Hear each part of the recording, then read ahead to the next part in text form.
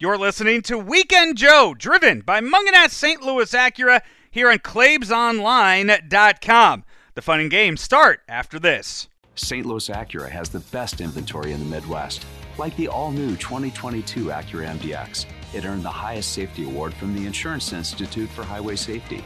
Get 1.9% financing for up to 60 months and $1,000 in loyalty conquest offers. Or get 0% financing on the redesigned 2021 TLX for up to 36 months and $2,500 in loyalty conquest offers. St. Louis Acura, becoming better than ever for you.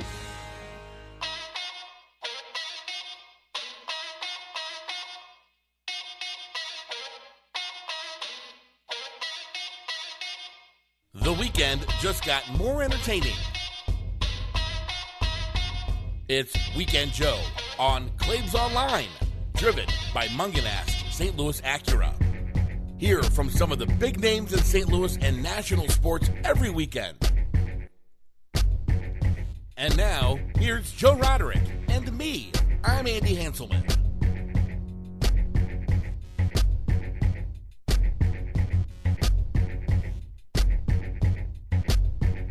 And it's another week of Weekend Joe here on ClaibsOnline.com. We are driven by Munganast St. Louis Acura and Munganast Alton Toyota. I'm Joe Roderick, joined alongside by Andy Hanselman. Andy, how are you? Hi, Joseph. I'm well. How are you? I'm good. It looks like you need a haircut. I do need a haircut. I'm noticing that, yeah. I'm a little disheveled. I could see it coming out the sides, and you're usually not. I mean, unless you were just wearing a hat or something, I feel like you're a couple days. Yeah, I feel like you're 2 weeks past your normal haircut. No, I'm right there. Oh, okay. Yeah. Okay. I didn't sleep real well last night. We're watching my brother's dog, and it hasn't gone well with the other dogs.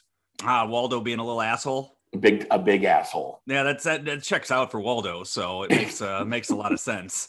But I don't know. I'm sitting here giving you haircut tips when I'm sitting here looking the way I'm looking. So I feel like I'm used to it now. Yeah, it's you should be. I just got back yesterday, Wednesday from Chicago. I was up there, went up on Sunday and went to the games, the Cardinals White Sox games Monday and Tuesday at the game. And on Tuesday, I went with my cousin's husband. He's a big Sox fan, and I've known him now for, I mean, my God, over 10 years since he and my cousin have been married. And he shows up, and we meet up, and he's like, "Hey, I've been told to get you drunk and cut off your ponytail." I said, "Who told you this?" And he said, "Few people from my side of the family." So I have my own family against me on this. I have cousins that are against me on the current length of my hair. And it's, you know what? I felt a little betrayed. So it's nice, though, to come right back with that and say, hey, you know what? I'm going to cut it off in 2022 for charity. That shuts them up right away, Andy. Shuts them up right away. I'm going to give my hair to kids who need it. Yes, exactly. So I had that going for me. But nice trip up there, Andy. I don't know if you saw the two winners of the food polls. I did. Yeah. So they have helmet nachos up at Comiskey. Didn't know that until I got to the game on Monday. And how were the helmet nachos? You know what? The nachos on the bottom of the helmet still just as crisp as the ones on the top. Really? Yes. How's that even possible? I whatever brand, whatever food service is used there on the south side of Chicago, they did one hell of a job with their chip distributor, I guess. Joe, do you remember like about pre-2000 when you would order nachos at a sporting event and you'd get like one of those food boats full of like round chips and just covered in just cheap cheese sauce? Yeah.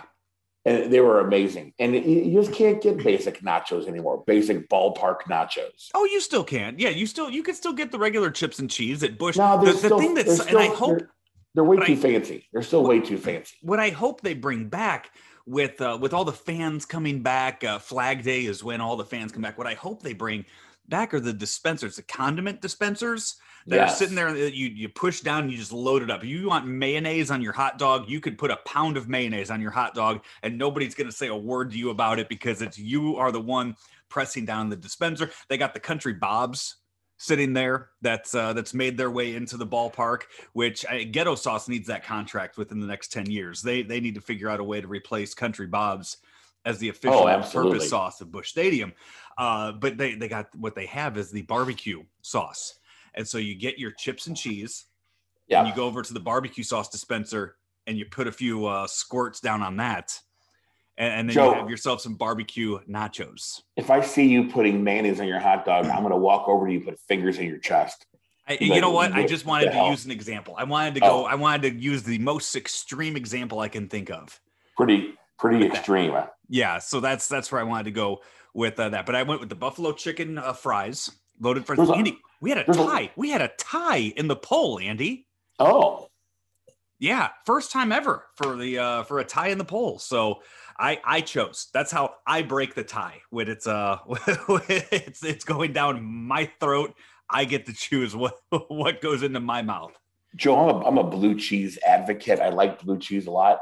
The proportion to blue cheese on top of those buffalo chicken fries, there's a lot of blue cheese on there. There was, and you know what? It trickled its way down all the way. It's a trickle-down effect, Andy. Trickle-down economics when it comes to fries. It made its way all the way down to the fries on the bottom of the trickle-down economics. It made its way all the way down to the bottom fries, so the bottom fries had just as much toppings as the ones on top. Well, that was a great plan for our economy, wasn't it? So unbelievable. So yeah, did the helmet nachos. I have the helmet. I washed it. It's sitting in my kitchen right now. And so how many pounds did you gain? I came back. You know what? When I weigh in tomorrow, I weigh in every Friday. So I have two scales. I have my normal everyday whatever bathroom scale, and then I have a Fit Track scale that I got for Christmas that tracks. We've talked about this. It tracks like 14 different things all the way down. So I stepped on the one scale this morning. It was good. When I step on the other scale tomorrow morning, knowing my body, I will be all set. I will be back down to what I was last week. So no pounds gained this week. So good for you. Good. Yeah. But I ran a bunch when I was down there. Mm-hmm. I was staying by the riverfront down. What? In a van? No. In a hotel, in a hotel room. And went and ran the river, and then went out into the lakefront and went and ran the lakefront both days. So it was a nice little jog, and I believe the route that I ran on the lakefront is the exact route that I will be running come the Chicago Triathlon at the end of August. That's fantastic. So you get a little practice, and now you know what you expect. And you know what? You know what's nice is seeing that and seeing, like, going back, because I thought that's where it was, and then I went back today and I looked at the actual route, and really, I mean, I'm looking at the route for 2019. They haven't put it out yet for this, but if it is the one they used in 2019, it's flat as can be. It is just nice and flat, and will be real nice after I guess an hour-long swim and 2 hours on the bike. It'll be a nice 45-minute run or so. Yeah. How were things open in Chicago? Yeah. I went and ate at Au Cheval on Monday, the burger place down there in the West Loop, and they requested that all the people in the restaurant keep their mask on as they were going to their seats. You sit down. They said, hey, when the waiter comes up, have your mask on. You kept it on. And once I started eating or drinking, whatever, took it off. Nobody said a word to me, put it back on. So it was, going into the ballpark, nobody said anything there. They still had all the stuff up saying to keep it on, but nobody was policing it. And they're not going to go through and ask each and every person if they're vaxxed or not. But still, walking into establishments, I walked into a 7-Eleven a few times, and everybody in there wearing masks. I'd put mine on when I went in there too. So it was, I would say people were wearing masks a lot more than you see down here. Right.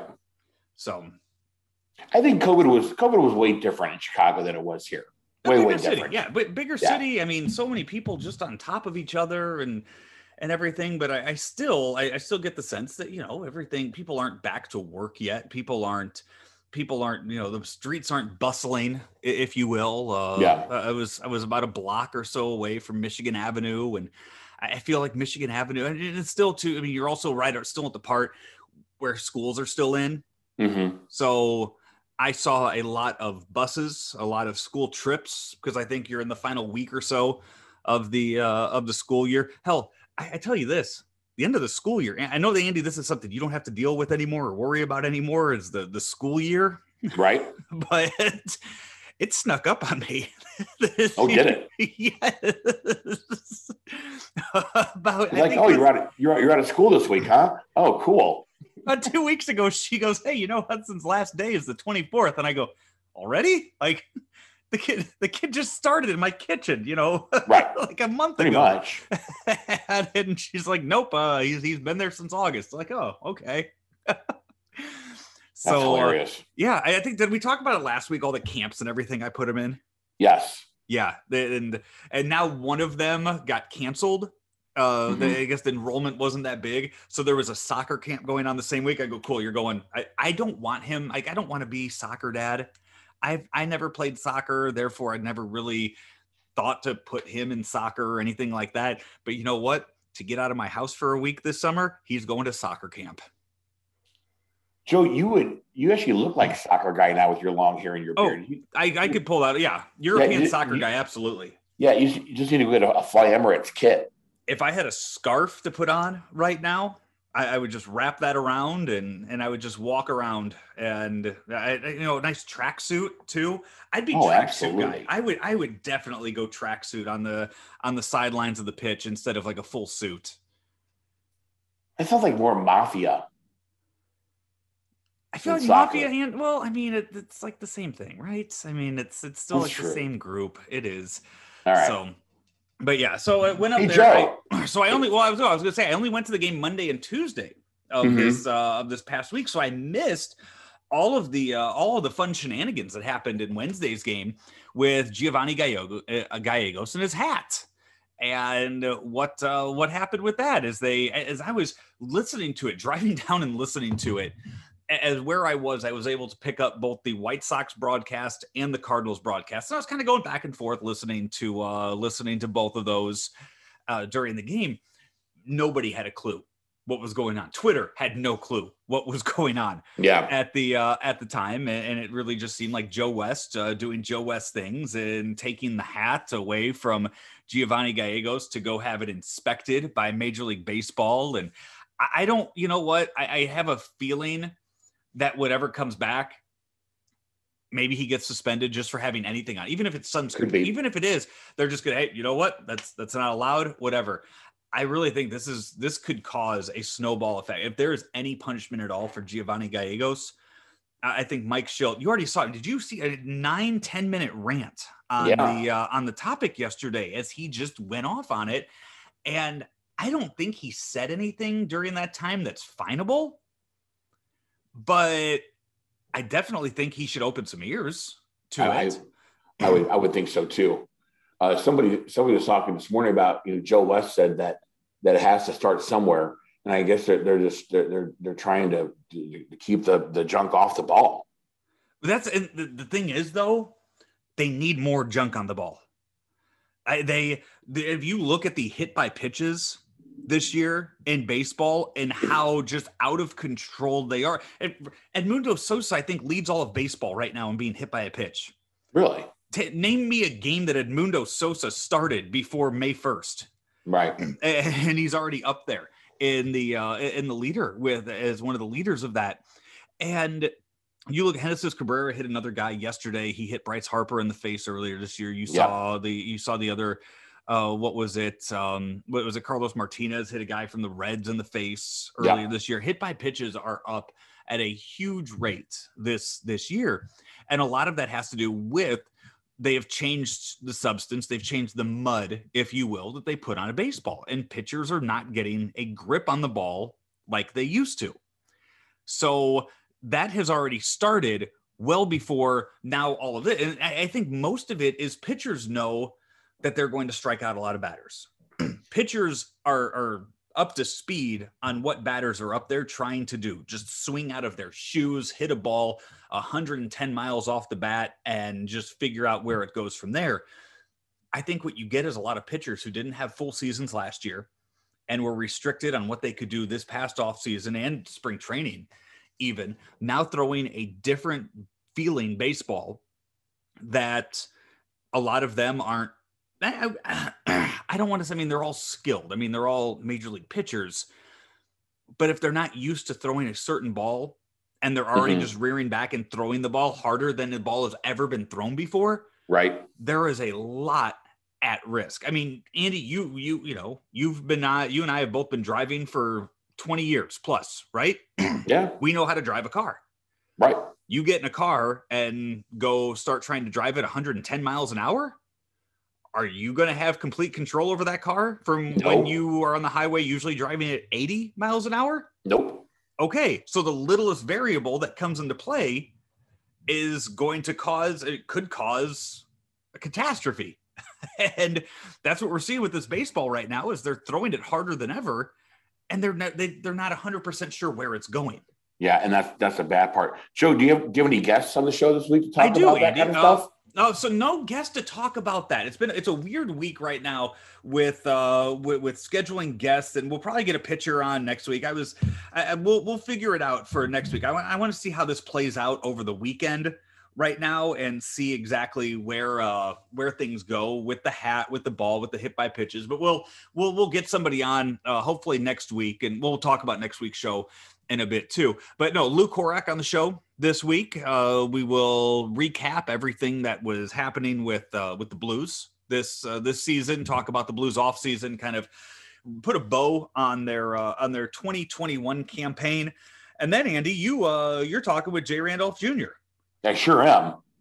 We're going to talk about Phil, and we're going to talk about the new match that was just announced between Tom Brady and Phil Nicholson and Bryson DeChambeau and Aaron Rodgers. And then also going to probably talk a little Bryson and Brooks Koepka too. What? Okay, good. I'm glad I've done a little reading on this, and I know you and Jay will dive into it a little more.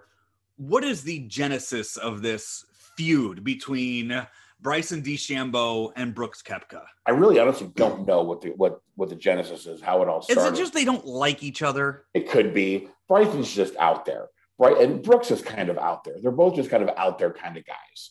And, you know, obviously when he was talking and during that clip you saw, or that went viral on, was it yesterday or Tuesday? And he was walking behind Brooks during the interview, and he's clank, clank, clank, clank. There's a distinctive sound that old golf spikes, old metal spikes wear when you wear them on hard concrete or pavement. It's a very, very distinct sound. And it just looked like Brooks was annoyed that Bryson was wearing old school spikes. Tiger still wears old school spikes. A lot of pros do. Most of them wear soft spikes like all the rest of us schmoes. But but the actual, how it all started, I'm not sure. Maybe Jay will be able to shed some light into that. But it's more, I mean, these guys are just going public with it now. I mean, Koepka is just flat out tweeting shit about it, how much he dislikes him. Tom Brady was getting in on it with all of his little memes. How much do you think Tom Brady makes? Do you think he's sitting there on his phone typing away at these little memes that he's making? Or does Tom Brady pay somebody to come up with that kind of content? I don't know. I think Tom Brady's kind of funny.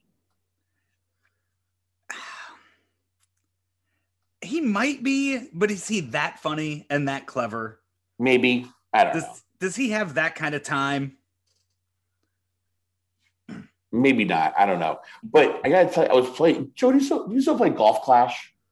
I don't. I don't know when I stopped playing that. There is the only game that I have on my phone right now. Do you remember the game from when we were kids on our computer? I believe it was called Chips Challenge. No. Where if you looked it up, you might remember playing it on the computer where you had to get all the little chips around there and then get into the hole and whatever.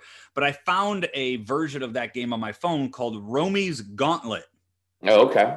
And I from time to time, if I'm really bored on my phone, I play that, but not as much as I probably should.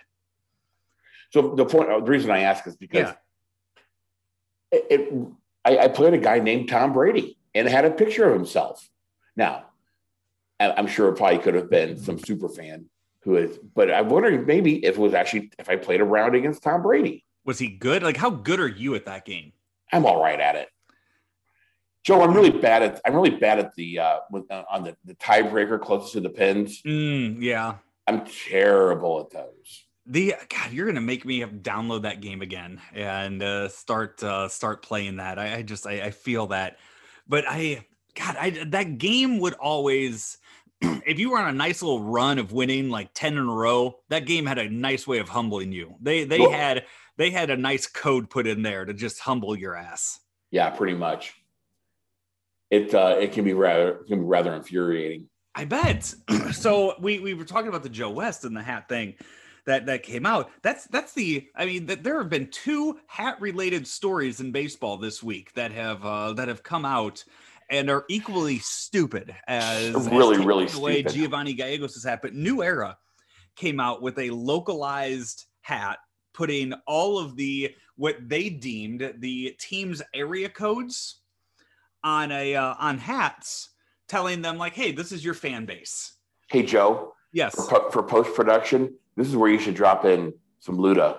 I got hose in area codes. That's way too much post-production.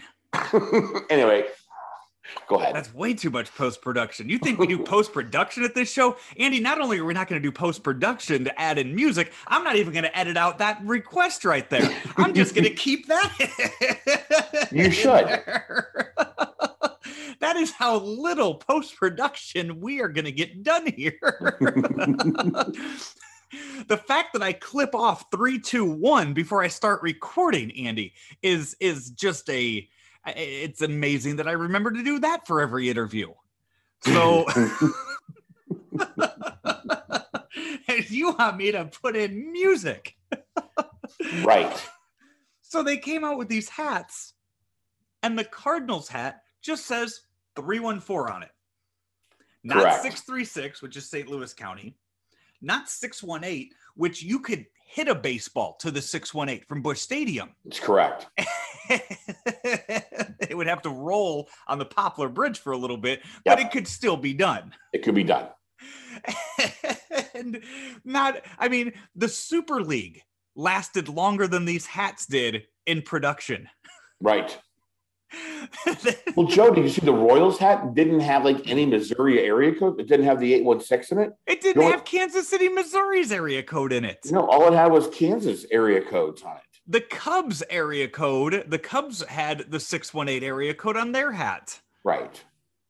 Which, the only people that are Cubs fans down here in the 618 are those that were recruited by Edwardsville to come play at the high school. And, and even then, most of them don't change their cell phone numbers. Yeah, possible. I tried to come up with that joke last night on Twitter, and I couldn't figure out how to write it in 280 characters. Good. I sat for a while and I had a few things typed out and I could not figure out how to come up with that joke and hit send. I tried. I really tried. I knew the joke was there.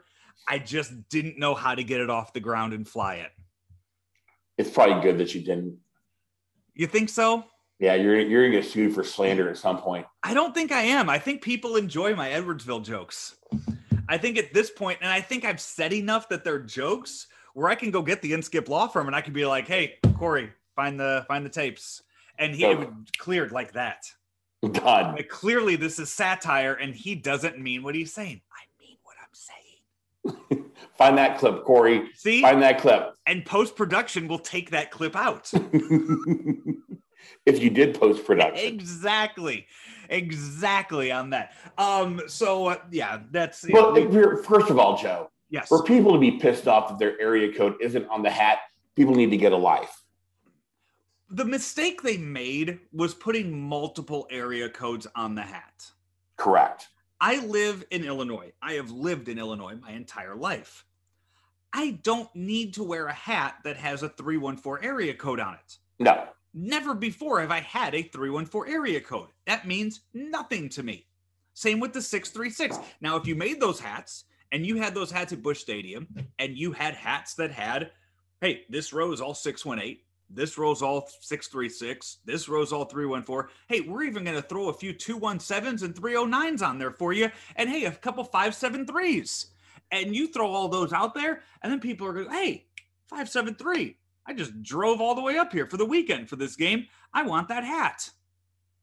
And they would buy that hat. They would buy a Cardinal hat with the 573. Do they want all 5 of those area codes on there? No, absolutely not. Yeah. And then they had ravioli on the back of the hat, but they weren't toasted ravioli. They were just regular ravioli. I saw that too. Yeah.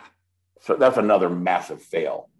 Again, the whole thing, for them to have come up with that idea, to pass it through all the ranks, to come up with the designs for all 30 teams, and then tweet it out, not realizing the backlash. Like, I just don't know how it makes it through that many steps before you put it out online and then 2 hours later go, oh shit, this was a terrible idea.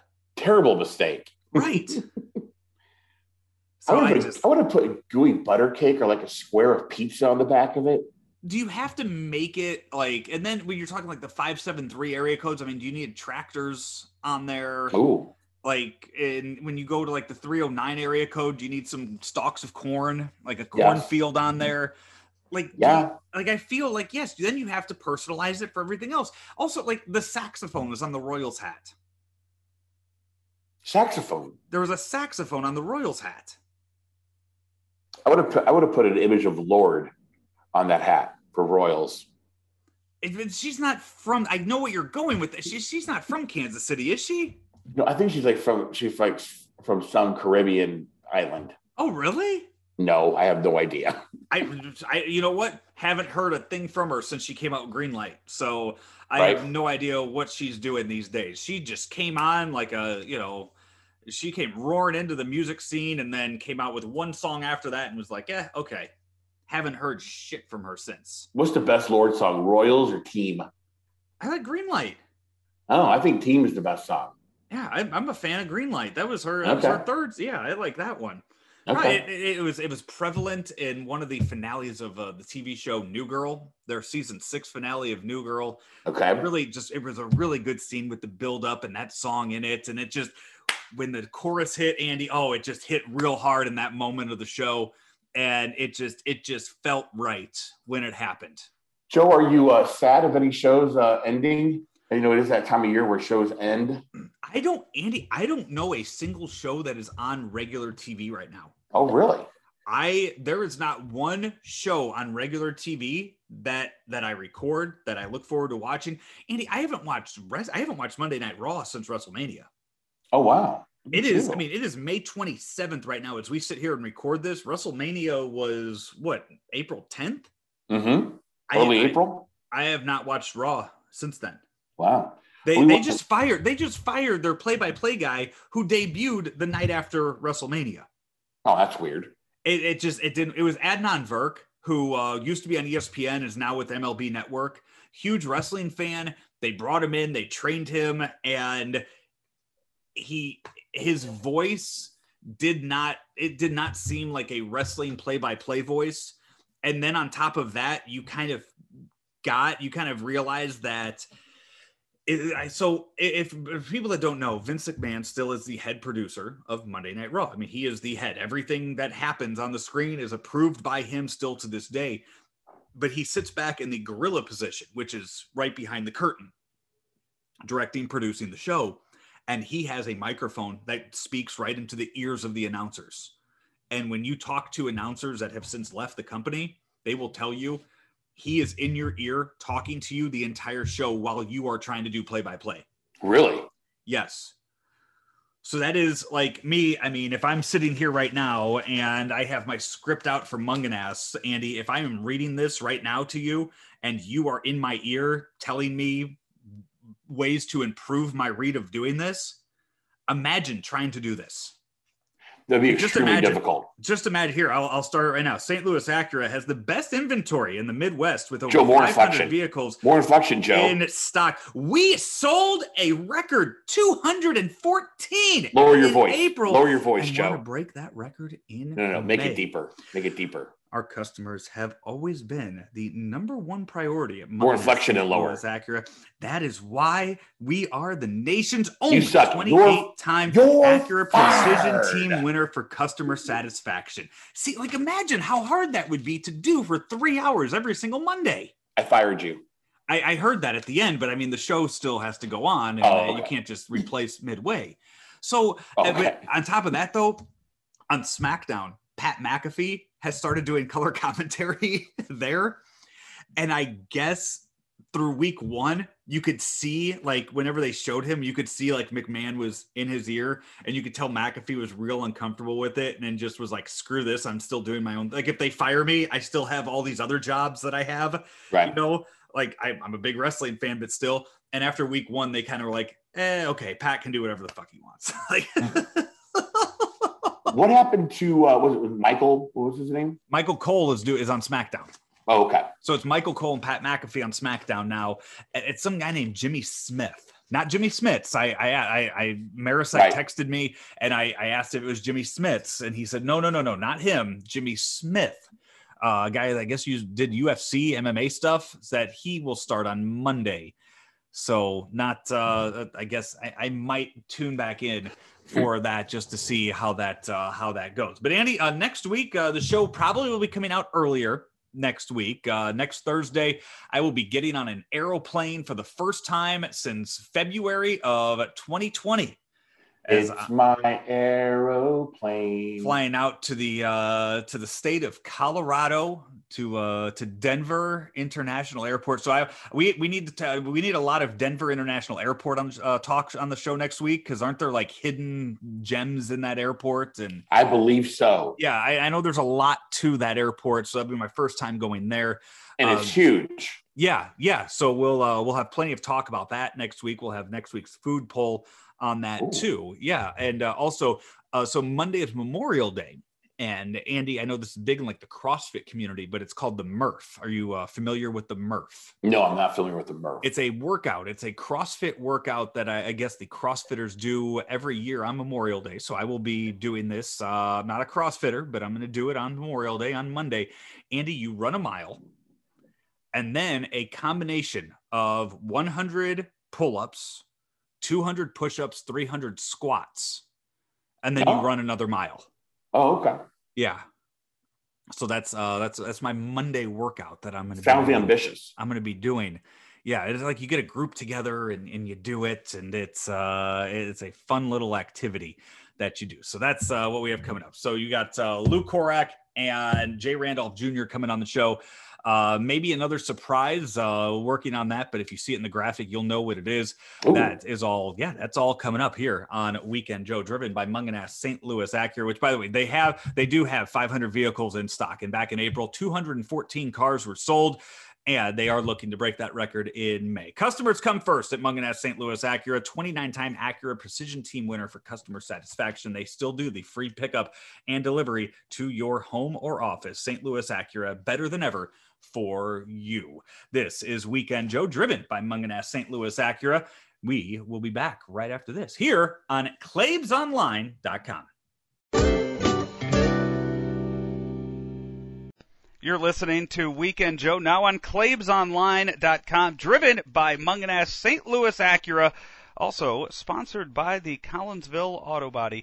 Collinsville Auto Body, 911 North Bluff Road in Collinsville. Sponsor of, my many shows on many different platforms for about 10 years now. Collinsville Auto Body, they'll work with most insurance providers to get you back on the road fast. That's 911 North Bluff Road in Collinsville Auto Body.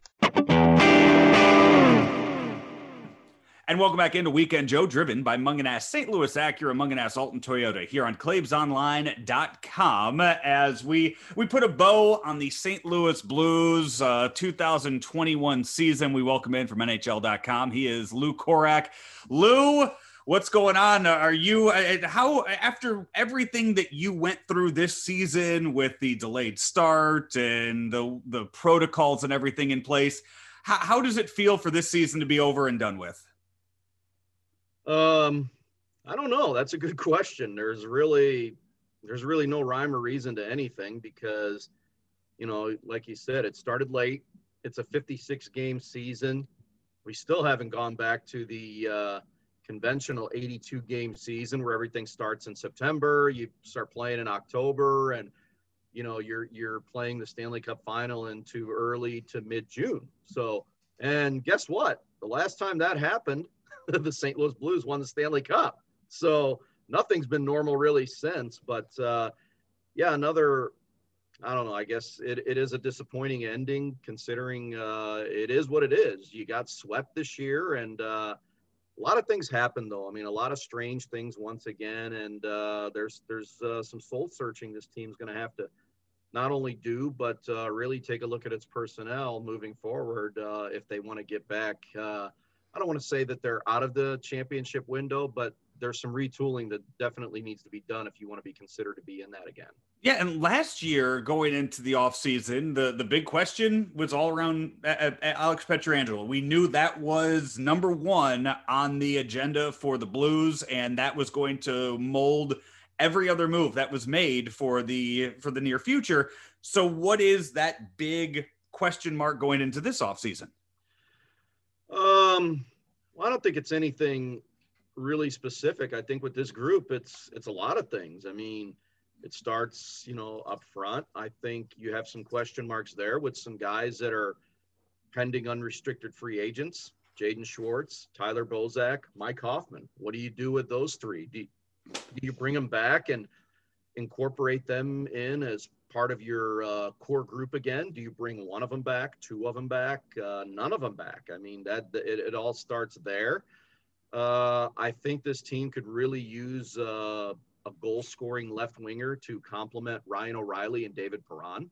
I think you saw during the year that that was definitely a hole, and different people that they tried to use there that never seemed to really mesh and bond. I mean, you had your moments with certain people that were put on that line, and there's too many of them to get into to really go there. So that really kind of tells you that they really need that one mainstay there. And I think this team in general needs to find its identity again. I can go by position here, but it's just going to take too long to do that. You got a lot of things you can retool on the defensive side, but I think since the bubble really started, this team lost its identity. And if there's a way they can find their way back to that, that St. Louis Blues style of hockey that we were all known and used to seeing, it would certainly make things a lot better. Now, injuries played a part in it. I mean, this team sustained so many injuries this year, and you had people coming in and out of the lineup all the time. Not just fringe guys or guys that, may, wet their feet in the water here and there. I mean, we're talking big time, key components. So it was a strange year as far as that's concerned, but a lot of things really. I know I'm kind of going around in different places here, but there's a lot that needs to be looked at, and I think that was addressed yesterday on Wednesday by Doug Armstrong and Craig Berube both. And no, you mentioned the identity of the team. We know how intense Craig Berube is, and we know how intense Ryan O'Reilly is as the team's captain. So those two are responsible for the identity. How do they give the team back that identity that you say they lost? Well, just lead by example. And O'Reilly's the kind of guy, I don't care if it's a 2-1 loss or a 6-1 loss, he's going to shoulder the blame. And he always seems to do that. And, as captain, I think there's a lot that he learned, and there's a lot that he can continue to learn moving forward here. He's not the kind of guy that's going to get in your face and stand up in front of the room maybe. Now, I shouldn't say that because we haven't been in a locker room since March of 2020. So we don't necessarily see everything that's going on right now. Maybe, hopefully that's going to change here moving forward when we get into 2021, 22. But he's not necessarily the guy that's going to get in your face or stand up in front of the room and just start screaming expletives and give the proverbial Newt Rockney speech or whatever. He's a guy that just leads by example. And that's who he is, and that's what he's all about. The guy he replaced, Alex Pietrangelo, he learned to be that guy. Now, I'm telling you, it's not an easy job because nobody ever wants to be that guy that's going to get up and necessarily call the team out or call himself out or call out somebody individually. But Alex Pietrangelo learned to be that. Maybe Ryan O'Reilly needs to learn how to be that guy, but I don't think Craig Berube really needs to change a whole lot himself as far as his emotions and his mental mind frame, because he's a player's coach and he always seems to have that stern iron fist and, clad with his team, but he's always going to back his players. So players have always appreciated that. I think if there's anything that he maybe needs to change, it's the evolution of the way the game is being played. Maybe it's okay to, get away, not 100%, but kind of blend in that style of, rush team using more speed. And I think that he did do that. It's just, I think he needs to adapt to what his players do best. Maybe if there's only one little bit of criticism you can have for him, that's what it is there. So if he can just evolve a little bit as the game transcends, that might help this team moving forward. We know the Kraken are coming here soon. So with that being said, the expansion draft this summer, how important is that going to be with the Blues figuring out who they leave unprotected? Yeah, that's the $1 million question right now, because I think you'd get an understanding. You're more than likely going to protect 7 forwards, 3 defensemen, and 1 goaltender. I think we all know who the 1 goaltender is. I think we have a pretty good idea of who the 3 defensemen are: Colton Parayko, Torrey Krug, Justin Falk. Now you get into your forwards. Now you have a pretty good idea at the top of who you're going to protect. But then again, you've got unrestricted free agents there that, right now, as of now, you don't have to, because that's just it. They are UFAs, or they will be UFAs. Do you protect them, knowing that there's no guarantee that, you're going to sign these guys to contracts? Chances are, I would say not. What do you do with Vladimir Tarasenko? I think David Perron has proven himself enough to be. We knew he was left unprotected in the Vegas draft, and boom, they plucked him out of the water. So I think David Perron is the guy that's safe. He's deserved to be safe, and I've made this point where I think he deserves an extension, to be honest with you, going into the last year of his contract next year. And he even joked about it the other day. Maybe finishing his career as a Blue. I asked him the question, and he's like, well, maybe that's going to require an 8-year deal. So that would take him into 40, 41. But you know what? He's a hockey lifer. He's a hockey junkie. I could see him playing into his late 30s, early 40s, because he just continues to get better. So who do you leave unprotected? That's a big question mark right now, and something I hope to sort through here in the next couple of weeks. The Blues are going to lose somebody they're not going to want to lose. Bottom line, that's probably the case with everybody going forward when you get into this situation. So we'll see, but is it going to affect what Doug Armstrong and the management team is going to do moving forward? Probably a little bit, but it's going to affect everybody. So somebody's going to lose somebody they don't want to lose, which means that's probably going to make the market maybe a little bit more volatile this year, even though there's a flat cap. Last question for you, Lou, is you're very aware of where this team is with the cap and everything contractually with the roster. Do you see a possibility of a big trade happening, a big free agent signing happening this offseason with the Blues? I do. And it wouldn't surprise me if Doug Armstrong doesn't see anything there or doesn't see a fit from a free agent perspective. I could definitely see this team, and he's mentioned these words in the past where he talks about making an apples for apples kind of a trade, which means you're probably going to part with somebody that I don't want to say that you're necessarily willing to part with, but you're comfortable to part with. which means maybe you're going to take somebody that's an impactful player off of this roster in order to bring somebody else in that's going to give you maybe a better fit, is what I'm trying to say. Maybe you're in that window of trying to win right now. I don't think this team wants to look to see where they're going to be 5 years from now. So maybe you have some pieces in your cupboard that are good young players that maybe you don't want to part with, but are going to have to part with in order to bring something in here that's going to make you a better team to win now. And I don't want to throw any names out there, but I think we kind of know, some of those players that we're talking about that are young guys that are in the system now that are on the cusp of becoming impactful players. And there are some guys in the system that there are teams that are high on here. So the Blues do have that going for them. So if they don't go in the free agent route, and let me throw this one name out at you, Joe, that I think that they would be crazy to let him get to market. I don't think it's going to happen, but if he does happen to get to July free agency, if I'm Doug Armstrong, the moment free agency starts, I am on the phone and I am making my strongest pitch for Gabriel Landeskog. Now, you talk about a Craig Berube kind of a player. And I've watched him in the past, but what I just saw in this 4-game series, that guy would epitomize everything that a St. Louis Blues player and a Craig Berube type of player is.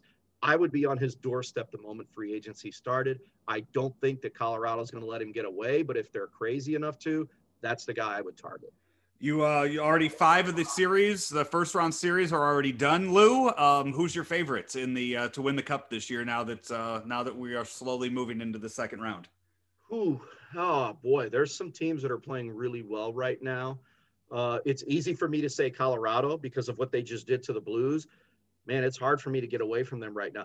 They seem to have that it factor, if you know what I mean. They seem to have it right now, and I say that with a caveat because they played a Blues team that was battered, bruised, and beat up, one that maybe just really is not on their caliber right now. I would like to see this series played over again with both teams having full decks of cards out there.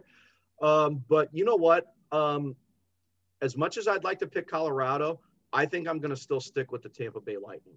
Until you knock off the champs, they are at the top of the pedestal. They just beat a good Florida Panthers team, really good Panthers team that had a lot going for itself. And I wouldn't, if there's a wild card out there, I wouldn't discredit the Boston Bruins. Keep an eye out on them, but I'm sticking with the Tampa Bay Lightning right now. They have goaltending. They have big bruising, punishing guys on their blue line, and they have a great mix of forwards up front. Very reminiscent of what I saw, probably with a little bit more talent scoring wise, but very reminiscent what I saw from the St. Louis Blues 2 years ago. Lou, thank you so much for the time. We'll check back with you this summer once free agency and everything gets underway and see if your predictions are right. Or if they're very wrong. Thank you, Lou. Chances are that's probably going to be the case. Thanks, Joe. Lou Korak from NHL.com joining us here on Weekend Joe, driven by Mungenast St. Louis Acura and Mungenast Alton Toyota. Hey, we're also sponsored by the Inskip Law Firm. You can get a free consultation with Corey Inskip at the Inskip Law Firm by calling today. 314-818-0344. That's 314-818-0344. You can partner with an estate planning attorney in St. Louis, one of the best, as you can prepare for the future or get assistance after a loved one's passing by working with the help of a qualified estate planning attorney, Corey Inskip at the Inskip Law Firm. He's been providing reliable estate planning and administration services to the St. Louis area for years, and Corey understands that estate planning and administration process can be very difficult and emotional. He will take all the understanding, compassionate approaches to make it as easy as possible for you, his client. Find him online, inskiplaw.com. That's INSKIP Law.com, and see everything that Corey has handles in his professional career and what he has made his life about, his legal career about, and helping you. It's honest, affordable legal service at the Inskip Law Firm. Again, online at INSKIP Law, inskiplaw.com.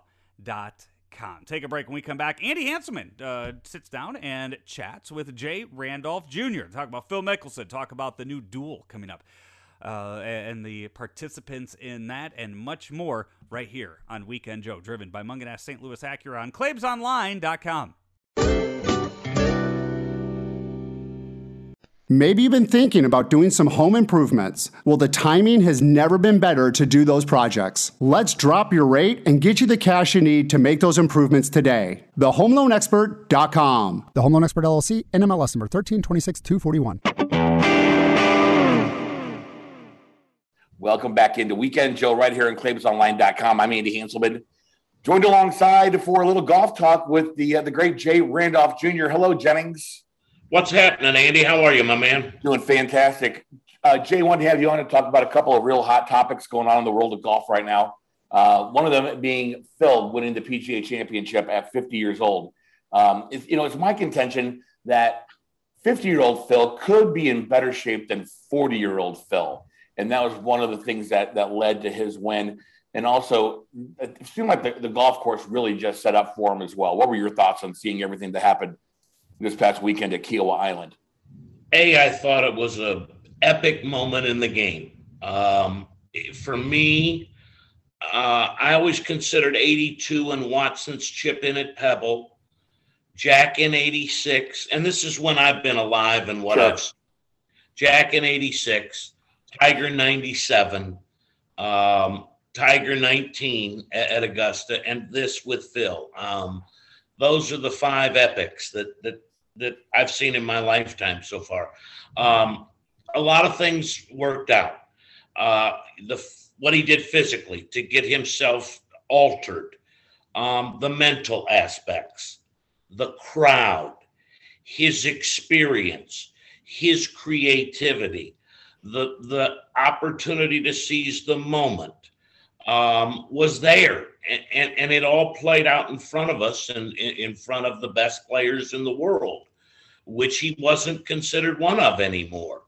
And I just thought it was fascinating. I think we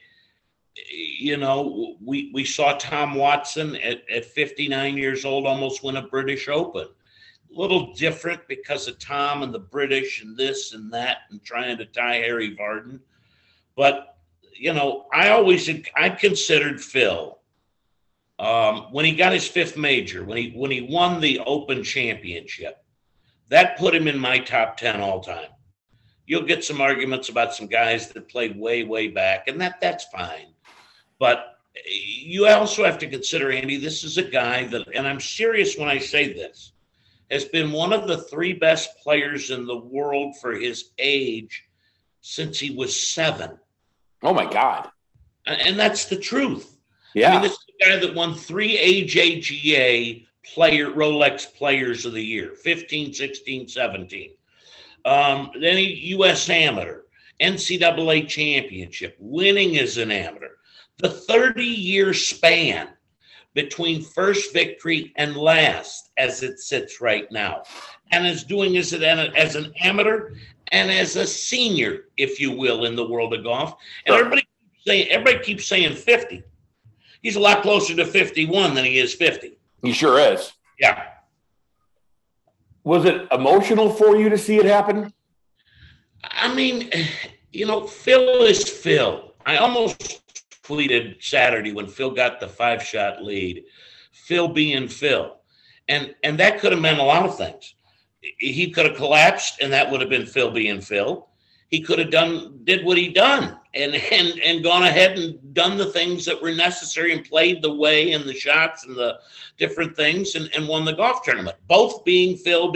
That's who Phil is. Not maybe the most liked guy out there, but darn, you do have to respect him. A lot of people thought he's a little fake-ish, this or that, and the Amy and the whole thing, and it's just the smile for the dough. And I saw him once in outside of Pittsburgh, 40 miles out of Pittsburgh, sign at the Nemacolin Woodlands Resort at a PGA Tour event for an hour and 30 minutes after his round. And he was middle of the pack. I first saw him when I was 15 years old. He was 14. I played in the AJGA Lake Tahoe Invitational, where they play that celebrity deal. Awesome place, awesome course. The air is different. And I shot 75 and thought, I might be leading. I played damn good today. I mean, 1575, this joint. I walk up to the scoreboard and there's like a little pin next to somebody's name, and the pin says ties course record, Phil Mickelson, 67. Well, I'll be damned. Yeah, that'll ruin your day pretty damn quick. Well, it just I have known for a long time how great a golfer and player of the game Phil Mickelson is. And you got to remember, it took him some time to win a major. I also know this date, August 25th, 1996. Phil Mickelson was winning for the fourth time in Akron, Ohio at the then World Series of Golf. Did you say 1996? 1996. I know where you're going, I think. That same Sunday, out at Pumpkin Ridge in Oregon, Tiger Woods won his third straight U.S. amateur in dramatic fashion. I watched the replay of that Pumpkin Ridge match against Skip Keeney again, wasn't it? Steve Scott. When was Skip Keeney? Was that it? Trip Keeney was the first one, the first U.S. Am at TPC Sawgrass. Right. That was like 94. That was 94, because then he won in 95 and 96. Yeah. And we should also mention he won 3 U.S. juniors prior to the AMs. Right. It's just silly stuff. That's super silly stuff.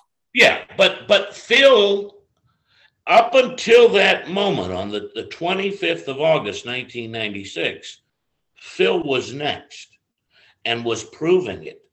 And here comes this guy that all of a sudden, when you've been the only guy that can win golf tournaments and know how good you are since you were 7, and you can't beat this guy. Yeah. Still, it's been very often. No, not very often. Yeah. Not very often at all. It was an incredible weekend. I loved watching every minute that I could. And it was very, very cool to see him be able to pull it off against some of the other bigger names. You know, it was cool to see Koepka back up there, not at 100%, and to see some of the other guys on that leaderboard. Yeah, I mean, it wasn't a gift. It wasn't like they all got up Sunday morning and said, you know what, this will be a great story for golf. Let's all tank, right, and give the trophy to Phil. I mean, Brooks was trying to fight. He made too many mistakes. And I agree with you on that, not 100%. I mean, even if you said 85%, and I think that some people in his camp would tell you it's less than that.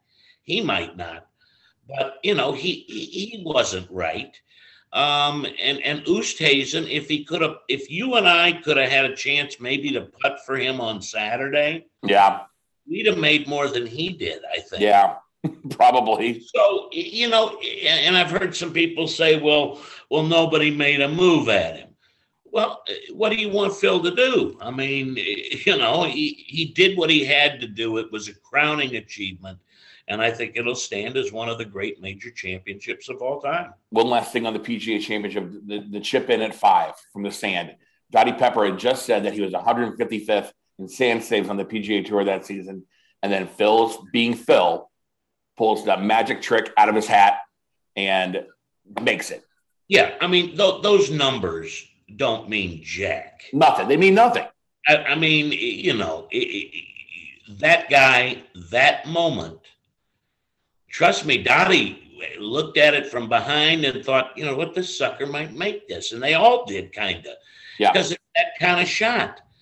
You know, and he did. He came through at that moment. You know, sometimes there are moments in major championships that are the ones you remember, and that will be the one along with the crowds on the 72nd hole. Yeah. How about, I forgot about all that. I've never seen anything like that. Did the marshals lose control? Did somebody move a rope that shouldn't have moved a rope? Have you heard about exactly that? I mean, that looked like a massive failure of epic proportions. I think it was a number of things. I think, you know, they limited the galleries. You have to limit them at Kiawah anyway because of the way the golf course is situated. But I think they lost the theory that if you have 15,000 people all at a golf course, all at one spot, and they're all kind of watching down to the wire, when you get down to two, they got to go somewhere. And, I've been to a British Open, and I've seen how they prepare with the roping and the bobby guys and all that jazz. And right. They're ready. And they let the crowd come very close to the players and to the action. Right. On the 72nd hole at the British usually. But this I think they didn't foresee. They weren't ready with crowd control. In a sense, they were lucky that everything was good and it came off perfect. And it was like this dream scenario where, here comes, I've never seen players have to get past I haven't either. That they had to. I didn't see that because I was watching that with my wife, and I said, "Oh my God, how are they going to get those players through that crowd?" Because it was 30 people deep. It was unbelievable. There was a comment I saw. It was a tweet or like a comment on a tweet. Somebody asked Phil how he reacted when somebody grabbed him in the crowd. He goes, "Yeah, that guy got an elbow to the ribs. He's probably hurting a little bit today." Yeah, you gotta at that point, because they don't have the control. You gotta kind of make your way and hope you got a friend with you. Absolutely. I also wanted to discuss with you. They just announced the details of the next Capital One match happening up at Big Sky, Montana. These are made-for-TV events, kind of reminiscent of Shell's Wonderful World of Golf, if you will, which were incredible things to watch. One of my favorites is Sam Snead and Jack Nicklaus at Pebble. That shows up on my YouTube feed every once in a while. And I'll sit there and I'll watch the whole damn thing because it's just unbelievable. A, the condition of the course was in back then, and B, just how those guys strike the ball. What are your thoughts on these made-for-TV things? That involve, other professional athletes? It's going to be Tom Brady and Phil Mickelson against Bryson DeChambeau and Aaron Rodgers. I think they're fine for the people that want them. I think they, in a sense, bring some people that might not necessarily watch golf because of Rodgers and Brady. DeChambeau is certainly an epic name in our game. He was becoming number two in the game as a spark plug or a beam, either way you go at it, ahead of Phil. But Phil is back to number two. In the last 30 years of golf, it's been Tiger, it's been Phil, and a lot of other guys. Rich Beam. I'm gonna go with Rich Beam as number three. Well, you've had the Spieths, the JTs, the Brooks, the Rory. That's kind of what it's been. But the made for TV is okay. It does nothing for me. But yeah, you don't watch them. No, not if you got to pay or I think this is free on TNT.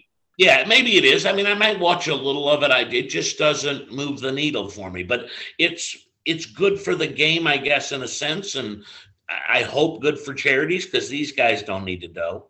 No, I believe it's all for charity. Yeah. Although Tom Brady did hit a hell of a shot. Where they played that last week? They played at Medalist. They were on a Medalist. And Tom Brady hit a hell of a shot like on the 10th or 11th hole and hold it out for the fairway with a little bit of jizz on it to clean it up. It was nice. Yeah, it is what it is to me. It's not Shell's Wonderful World of Golf. I know what you're saying. It's kind of made for TV elements of it. Yeah, exactly. But it just, there's enough golf on TV. A lot of golf on TV. Yeah. Finally, the video has since been taken down due to a copyright claim from somebody, which is just stupid. But the viral clip that came out yesterday of Brooks Koepka rolling his eyes as Bryson DeChambeau walks by, and Joe and I were just talking about it during the first segment, and I think it's hilarious. I think both those guys know that there's a pot out there that if who's ever the most popular player on tour gets a little bit of cash. I I'd like to think it is partly that, but I think Brooks feels a lot like I did a year ago about DeChambeau, because I think a lot of us don't necessarily understand him. Nope. Don't get it. Different way of approaching and playing and the whole thing than anything before. Some think the next way to play, some think bits and pieces are the next way to go, whatever. I decided to change my theory after he won the Open. I feel like that legitimized everything. I shouldn't say theory. I should say opinion. Okay. I accepted that it's okay. I don't understand it.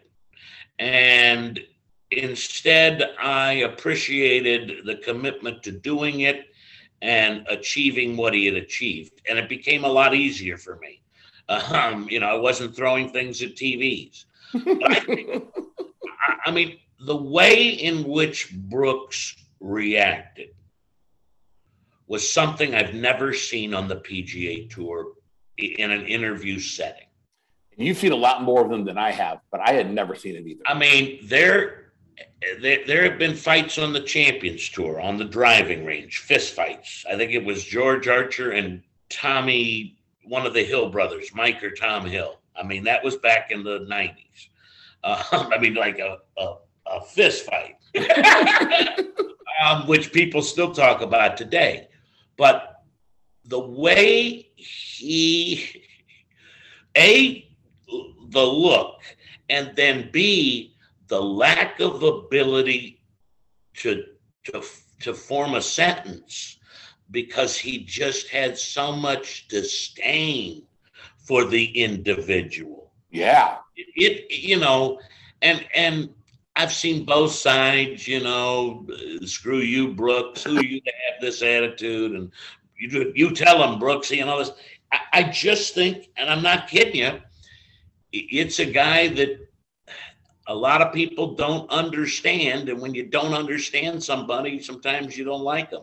It's almost, there's always that guy on tour, whether it be Sergio, whether it be Rory Sabatini, whether it be P. Reed, or I'm trying to go back even farther, early 2000s, maybe VJ with his accusations. Sure. So, I mean, the element of disdain and the element of not liking somebody has always been there, but I've never seen it visualized like what Brooks did. Well, not by a player. A player.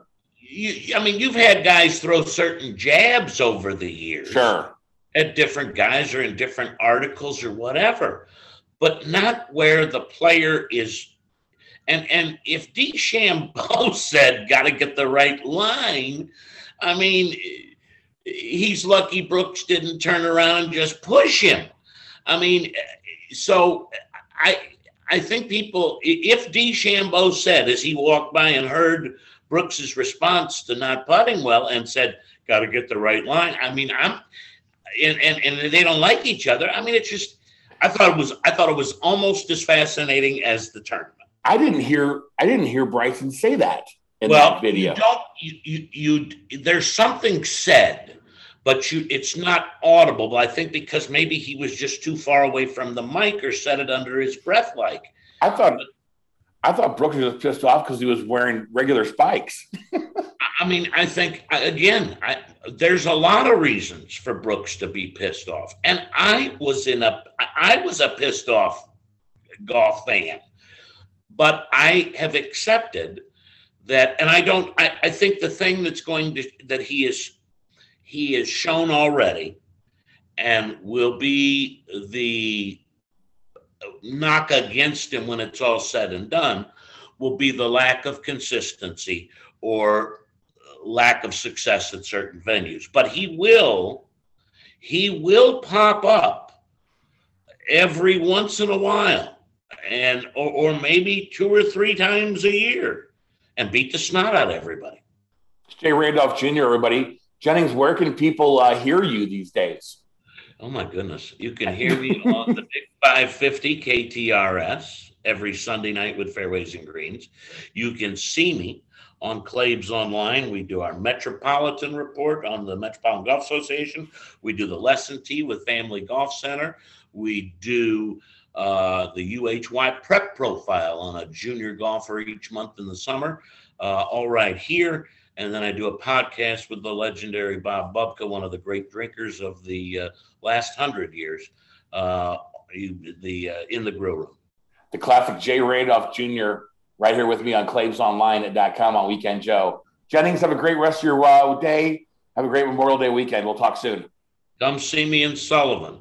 We will do that. 45 minutes from 44 and 141. Only requirement when you play Sullivan, you must have fun. Hey, that's what it's all about, brother. Jennings, thank you, sir. Thank you, Andy. Take care.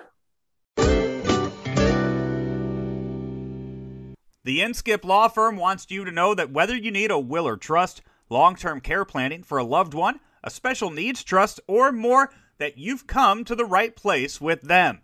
Maybe you don't know what you need. At the Inskip Law Firm, they explain everything that you need to know, and they answer every question.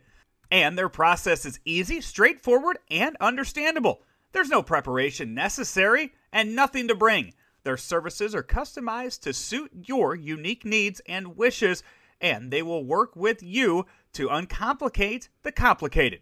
The Inskip Law Firm prides themselves on responsiveness and quick turnaround. You'll always know the fees up front and always receive a personalized plan that reflects your own unique needs. You can call now to set up a COVID-safe in-person or virtual consultation at 314-818-0344 or find them online at inskiplaw.com. And we're back here on Weekend Joe, driven by Mungenast St. Louis Acura and Mungenast Alton Toyota here at ClavesOnline.com. Need to talk some baseball, so it's been too long since we caught up with my amigo Polo Asensio, the voice, la voz of the St. Louis Cardinals Spanish broadcast. Polo, what's going on, my friend? Hey, Joe, believe it or not, I missed you as much as I hated you last season because we talked every single day to do our podcast, before the game and all that. I missed you, which is good. That's a good relationship when you don't like somebody for so long and then all of a sudden you miss them and then you hear their voice and you like them again. So that's how I feel about this right now. And hey, Mungenast, man, big shout out to our friends from Mungenast, and hopefully soon we can do something. But baseball is back, full swing. Right now I'm here in California. As you know, if the Cardinals are on the road, we don't do the games. So I get the chance to come and say hi to my family, my dogs and friends. So I enjoy it very much, but always missing St. Louis. I wish I could be there and we could do every single game, but for now, 81 home games on La Tremenda, 880, the MLB at Bat app, and we're having a blast this season, as you can see, as you can hear. I mean, Cardinals are in first place. They've been up there for the last almost 3 weeks now. Hopefully they stay at least first, second until everybody comes back. And then when July, August comes, let's just run with it and get to the playoffs again. Polo, you guys, you bought somebody? You're buying somebody a wedding cake? What the hell's going on with whatever the proposal and Yachty and all of that? I've seen your tweets, but as you know, my Spanish is not that great. Yes, and and I was hoping that nobody heard me. And that tweet that is making the rounds right now, at the end of the call, I do mention, well, at least the guy who proposed doesn't speak Spanish, so he's not gonna know what happened. But of course, somebody grabbed it. They made a little video of it, and it was pretty cool, Joe. As you know, Benjamin Molina, my partner in the booth, and myself, we have a lot of fun calling games. We do. I mean, because baseball can be a long game, and you need to make it interesting for everybody, including yourselves. We need to entertain ourselves so we can have the chance and the energy to entertain the fans. And no, I'm not saying, oh, it's a drag. No, it's not. We love it. We do it with a lot of love, and it's just great. But that game against the Cubs, 1-1, seventh inning, and I always make a big deal of the seventh inning. You know, the lucky seven. You know, the inning where some people get their heart broken and some others celebrate. You know, the inning where legends are born and the villains shine. So that's kind of how I set up the seventh inning. And the seventh inning, you know, before the Cardinals start hitting, come to bat, there's a young couple. The guy gets on his knees. He proposed to his girlfriend. He says yes. Yadier Molina, the guy who he is in everything.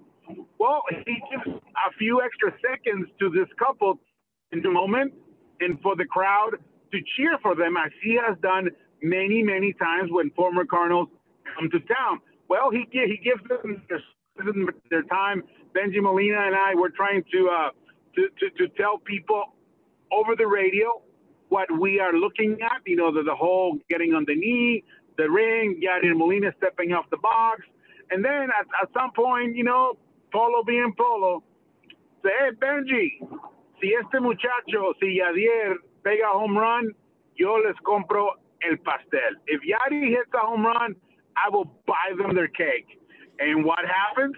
Yadier Molina hits a home run. And one thing my mom always said, hey, la palabra es la palabra. You have your word, and no matter what happens, you need to come through when you say something, when you say you're going to do something. And yes, the young couple is going to get a cake, or at least a good donation for the cake or something. We'll figure it out.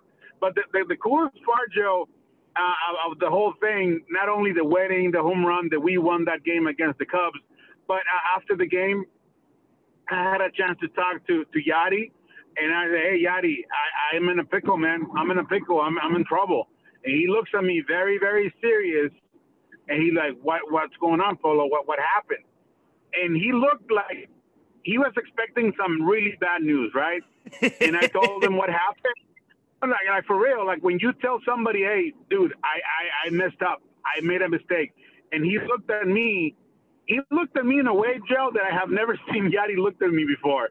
And then not only that, he got really close to me, as in you can whisper whatever problem you have so nobody else can hear it.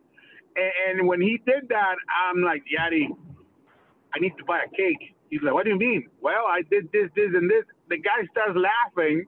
He starts laughing at me. He taps me in the back and says, don't worry about it. We'll get them their cake. So I was not saying it for him to buy the cake. I was just telling him what happened.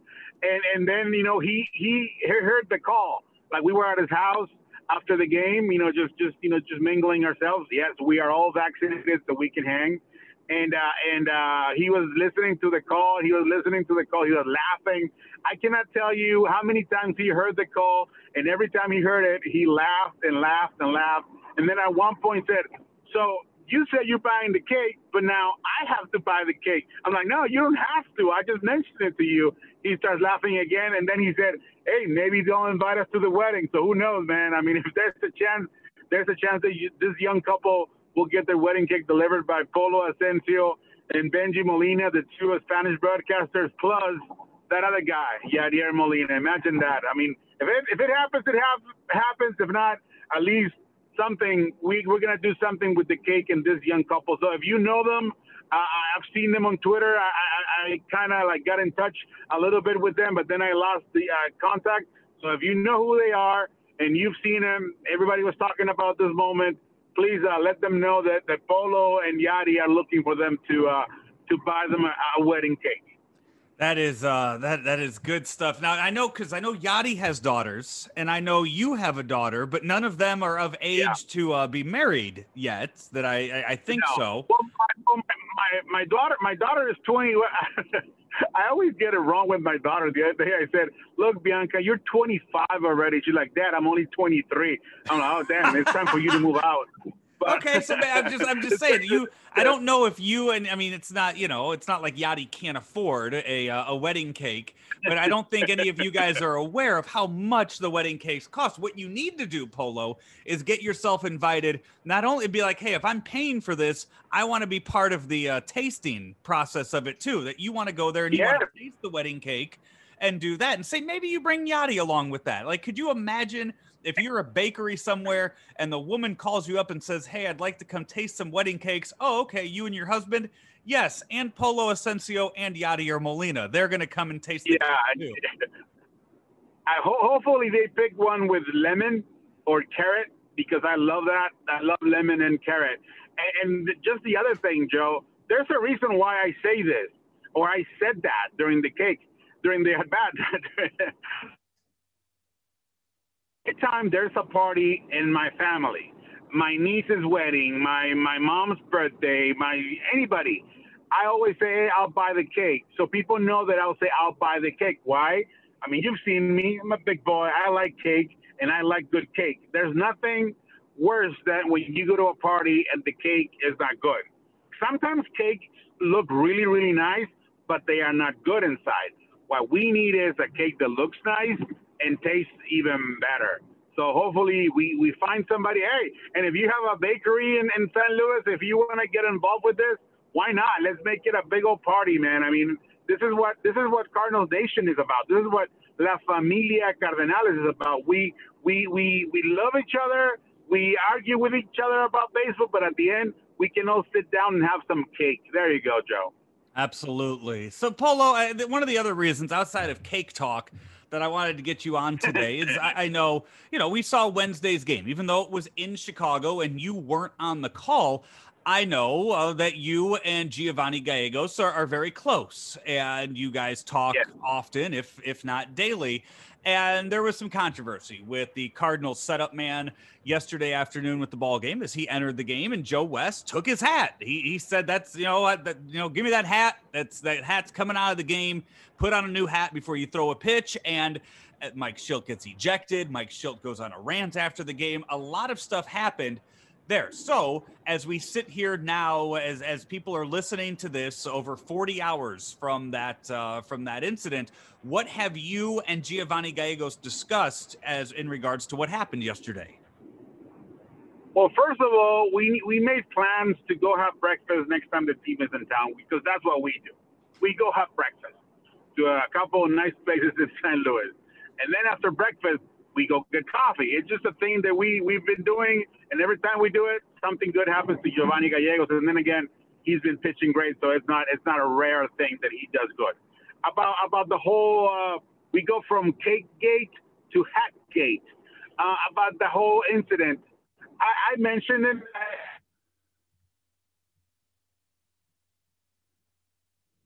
And you don't need any of that, and he doesn't need any of whatever some people think he had on his hat, and he showed it. He shut down the White Sox with the new hat, and nothing happened after that. The whole situation for him, and he told me, he was embarrassed by it because he is a clean player. He has never used or put anything on his fingers or his hat that he thinks is going to give him advantage. Basically, what the hat had, and you can see hats all over the place. You can see helmets. You can see bats. Everybody uses something to get a good grip. Well, Gio, in this case, he doesn't, or he didn't. What it is dirt. What it is sweat. What it is suntan. What it is the bag they have the players use, that the pitchers use, to get a better grip of the ball or to have their hands be dry. And he was very embarrassed, not because he got caught doing something wrong, but because now people think he got caught doing something wrong. And I'm going to tell you something. They took the hat, and chances are they're going to find there's something there, because there was something there. There was dirt with sweat. You have old hats, Joe. I have old hats. And our hats, after a few days or a few months or a couple of years, we don't wear it every day. These guys wear a hat every single day, and they wear the same hat every single day, right? Unless you're on the road, you use the blue. If you're the Cardinals, if it's a Sunday, you use the blue with the one bird and the red visor. But this guy, he felt bad because he was thinking that people are going to think that he was cheating. And he told me, he's like, hey, Paisa, I don't need any of that. And that's what I told the umpires. I'm like, look, if you think there's something wrong in my hat, let's change it. And that's what he did. He changed the hat. And he told them, Joe West and the umpire behind the plate, look, I don't need any of that, guys, and I'm going to prove it. And he did. And that is kind of that's a little bit of the conversation that Giovanni Gallegos, the Cardinals right-hander pitcher, myself had right before the game, right after the game. When the game ended, I sent him a message just, to let him know that I have his back. And he said, hey, I appreciate that, and I hope people understand that I did nothing knowingly to take advantage or gain advantage as I pitch, because all I use is what everybody else does. Suntan or sunscreen, the bag, the Relson bag, and the balls that get dirty. And that's about it, man. Well, that's good to hear. And hopefully we get some answers on that before or at some point during this series against the Diamondbacks. As that'll be. I mean, we should find out something soon. I guess. I mean, we should hear something hopefully at the beginning of the game today with that. Yeah, no. So and let's not forget that what was it, like a month ago or so, a bunch of baseballs that Trevor Bauer used in a game, Dodgers against Oakland, were taken to a lab somewhere. And we are still waiting to see what happened with those baseballs.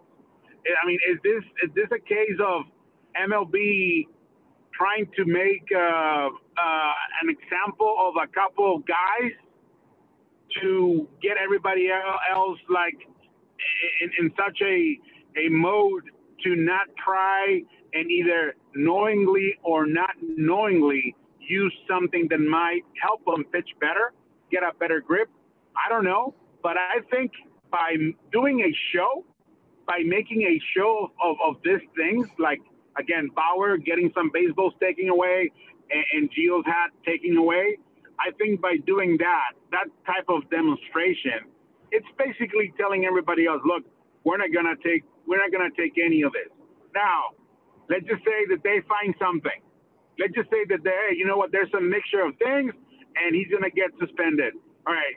You're gonna suspend a guy for something that the environment and the environment and his ritual of touching his hat created, but then you have bigger issues, kind of like what Schulte said, bigger issues with players nowadays and players in the last few years. Some of them even winning the World Series that didn't get suspended. I mean, it's going to be very interesting what comes back from this, because the players are not going to stay quiet. I guarantee you. If something comes back negative and something comes down on Gio, it's going to create a bigger buzz than what it is right now. Yeah, no, you're absolutely right, Polo. We'll see how that all plays out, and we'll have more discussion on it next week with that. Polo, I appreciate. I look for you. You're attending how many of the games when the Cardinals are in LA for the Dodgers? How many will you be there for? All right, I'm gonna be there for 2. The Monday night game is for me to go back. Let's just say back home.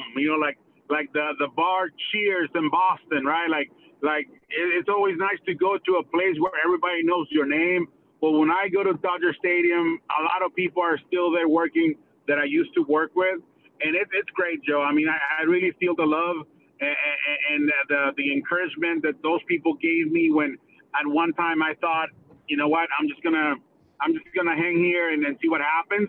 And now coming back as the voice of Cardenales radio, it's great, to talk to my friends and my peeps and my peers, and just to keep growing as a professional broadcaster and as a person, because sometimes we need that humble pie, right? That reminds you that at one point you thought your dreams or the dreams that you never had were over, and all of a sudden something happens that you come back stronger than ever before. So on Monday I'm gonna be there, talking to people, saying hi to my friends from the LA media. Then on Tuesday, my daughter Bianca, my son Jacob, perhaps even my wife and myself will come and cheer. Well, I know I'll be cheering on the Cardinals, and I know my son is going to be cheering on the Cardinals.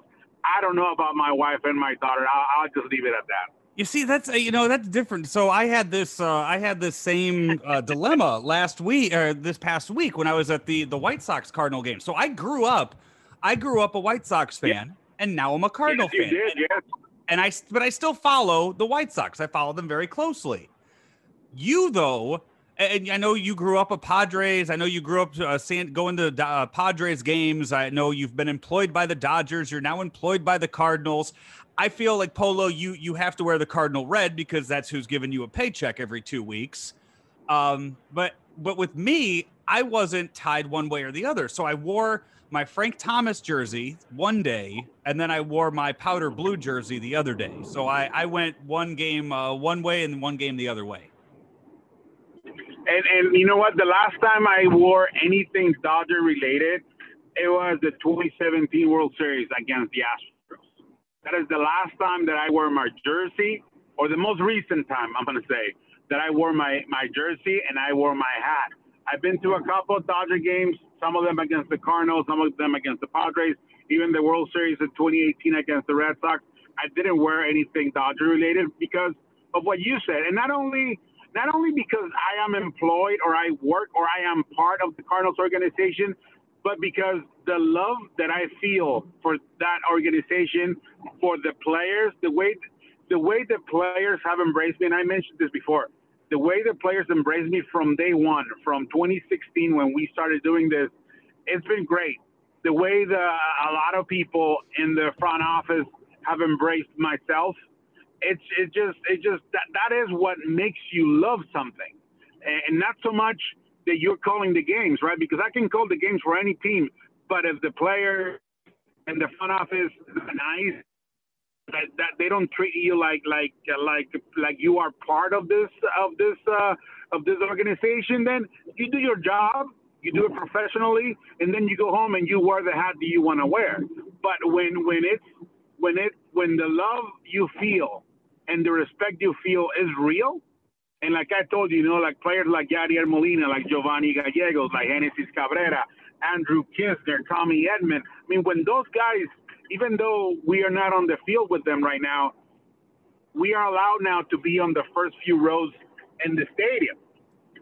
When those guys see you, even though you're wearing a mask, but it's kind of easy to recognize me with my big melon. When those guys see you and they wave at you and then they come to talk to you, there is something there. You are doing something right. And I think what we are doing is just creating a good environment, creating a buzz, creating a new culture of Cardinals baseball where the Latinos, through our Spanish broadcast, are more involved, are more welcome into the stadium, and at least we feel more welcome because for years the Cardinals were there, but there was no real connection to the Hispanic community. Nowadays, dude, I go to San Diego, I come to LA, this weekend I'm not going to Arizona, but I've been to many stadiums wearing Cardinal gear, and people recognize me, and I can seriously, it gives me goosebumps, the things they tell me. You know what? I say, hey, I grew up a Cardinals fan, but my dad didn't understand anything they were saying, but now I understand what Cardinals baseball is about because of you guys, because of what you do. My kids, even though they don't speak a lot of Spanish, they listen to the baseball game with me.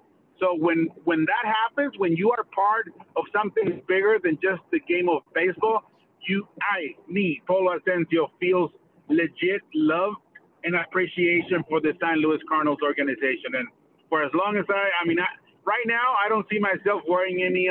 The future will tell. Obviously, as you know, things happen and some people move on in situations like that.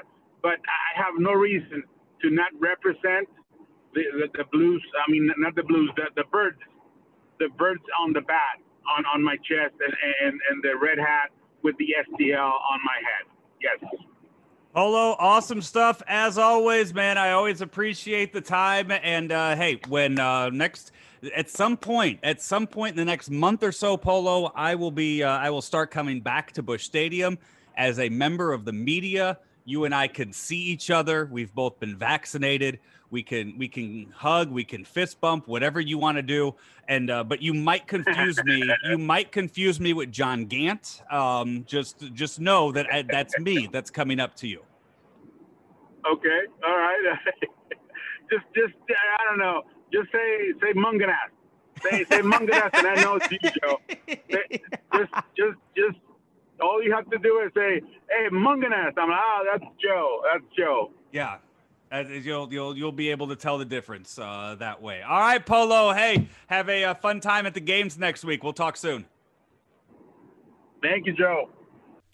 There he is. That's Polo Asensio from the Cardinal Spanish broadcasting team. He and Benji each and every home game. Really, even if you aren't, you haven't taken Spanish class since high school or at all, it's worth just the energy they bring to a game. It's a completely different listen, and it's a lot of fun to tune into, whether you have the MLB app or on 880 AM, wherever it is you can listen to your Cardinal games. Hey, this is Weekend Joe, driven by Munganast St. Louis Acura and by Collinsville Auto Body. You can find Collinsville Auto Body at 911 North Bluff Road in Collinsville. They will take care of your car, whether it's a ding, a dent, a bullet hole, a deer, whatever it might be. The Collinsville Auto Body team will get you back on the road fast, and they will help you with that rental car, whatever it is that you need in the meantime. Collinsville Auto Body, 911 North Bluff Road in Collinsville is where you can find them. I've known them for 20 years, seems like even longer than that. Great people there at Collinsville Auto Body. Take a break. When we come back, crack slipper time as Andy and I head to Flavortown. It's Weekend Joe, driven by Munganast St. Louis Acura and Munganast Alton Toyota here on ClaibsOnline.com. The Inskip Law Firm wants you to know that whether you need a will or trust, long-term care planning for a loved one, a special needs trust, or more, that you've come to the right place with them.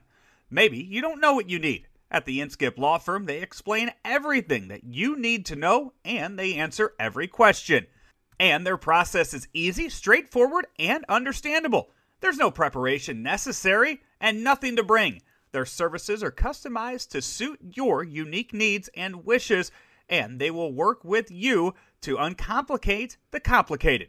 The Inskip Law Firm prides themselves on responsiveness and quick turnaround. You'll always know the fees up front and always receive a personalized plan that reflects your own unique needs. You can call now to set up a COVID-safe in-person or virtual consultation at 314-818-0344 or find them online at inskiplaw.com. Back here, final segment of Weekend Joe, driven by Munganast St. Louis Acura and Munganast Alton Toyota. As schools are getting out, summer road trips are starting, hit up Munganast Alton Toyota and see what kind of car they can put you in to rent for your summer road trip. Got a few already in the works, road trips, Munganast road trips here for my summer, and I will be taking a Toyota car out to those. Andy just got back from my my Munganast road trip up to Chicago, going on even though I'm flying, I'm still calling it a Munganast road trip out to Denver next week, flying out next Thursday. So possibility of an early Weekend Joe coming your way next week. It might be just midweek Joe next week that we that we end up giving you. So be on the lookout for that. So yeah, Munganast Alton Toyota, Munganast St. Louis Acura. Andy, we only got one crack slipper today, but it's a good one, if you will. Joe, some stories just aren't meant to hit the mainstream news. We picked those stories up here on Weekend Joe. These are the crack slippers with Joe Roderick on ClaibsOnline.com. By the way, I do want to make mention, even though we're reaching, June, after June, we're halfway through the year. Matt Grover and I have been working diligently on Grover's Corner for the 2021 year. As I texted him, I think we had 3 that we texted back and forth about the other day. And he said, it's weird. He goes, my kids, every time you text me and I say, oh, it's a text from Joe, they go, who died? That is the relationship that Grover and I have built. And he said every now and then I surprise him with a new flavor of Oreos, which is very active. Do you guys talk? Do you come up with a witty pun about the person who died? We do not. We just send it back, and we really just take screenshots. We will see either a news article or a tweet about somebody dying, and we send it to the other person. And that way, come December, Grove can just scroll through all of his tweets from the past year, and we have a good list to go off of. There you go. Yeah. For Grover's Coroner. Yeah. Big segment coming your way in 7 months. Cool. Hey, Andy, friend of yours and mine, Guy Fieri. Oh, yeah. He's not going anywhere. He has signed a 3-year extension with the Food Network. Andy, 3 years, $80 million. That's how much Flavortown is worth. That's a lot of money. I saw that, and I believe it. I mean, you'd have to say that he is probably their most successful quote unquote personality. I was going to say anchor, but like quote unquote personality on that station. That is nearly $30 million a year to do diners, drive-ins, and dives, and Guy's grocery games. That's crazy. It is. I mean, everything else he does, I guess when you see Guy Fieri, you think, okay, hey, that's Food Network. That's Food Network. I mean, that's what it is. So I don't know where else he could have gone. I mean, I feel like Barstool probably could have made a nice run at him. Not for $80 million. I can't imagine for $80 million. No. You know, like Discovery Network or something like well, so that's all part of Discovery. Is it? Yeah. What about all those stations? What is True TV is Turner, but is Turner the TNT? Okay, so is Turner under Food Network or no? Okay, different brand of networks. I could have seen something like that. Like if you would have combined some Guy Fieri shows with what the Impractical Jokers do, what the Tenderloins do, with some of their stuff, like be a strong play. That would have been. I mean, that could have been a really nice combo of just the only thing that channel ever shows ever. Joe, we met Guy Fieri. We have, and you know what? And I've had 2 opportunities to meet him since then, but I've been respectful enough of him that I didn't want to bother him again. I got my one picture. Yep. I met him. I'm set.